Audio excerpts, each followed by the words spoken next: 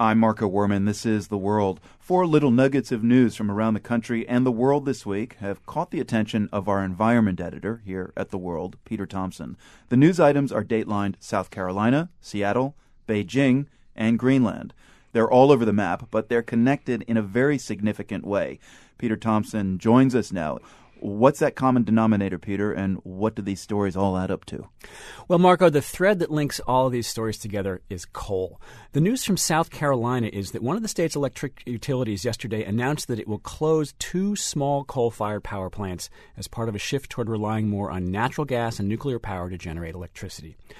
Now, by itself, this isn't such a big deal. These are small power plants, but what's important is what they represent, and that's the beginning of a shift in the U.S. away from using coal to generate electricity. Coal is under pressure here in the U.S. from a couple of directions, from federal pollution regulations, which are rising, and natural gas prices, which are falling. Coal plants are even in trouble in the heart of coal country, places like Kentucky, where there was another significant announcement yesterday. That was that a utility there has decided not to update a big coal plant to meet new environmental standards, which almost certainly means that the plant will shut down.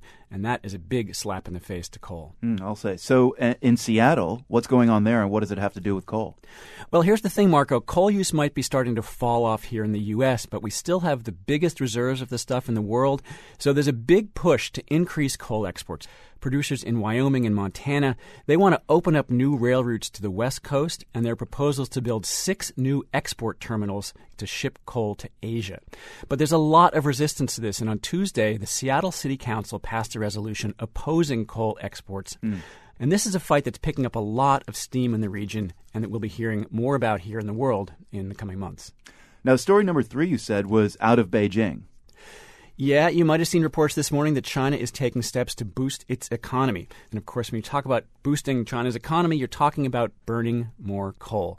And that's bad news for the global environment because China is already the largest current emitter of carbon dioxide pollution, which of course is the leading cause of climate change. I'm beginning to see a pattern here. So that brings us to your last news item, and that's Dateline Greenland. Yeah, Greenland, one of the places around the Arctic where recently sensors have just recorded a new and highly symbolic level of carbon dioxide in the atmosphere, 400 parts per million.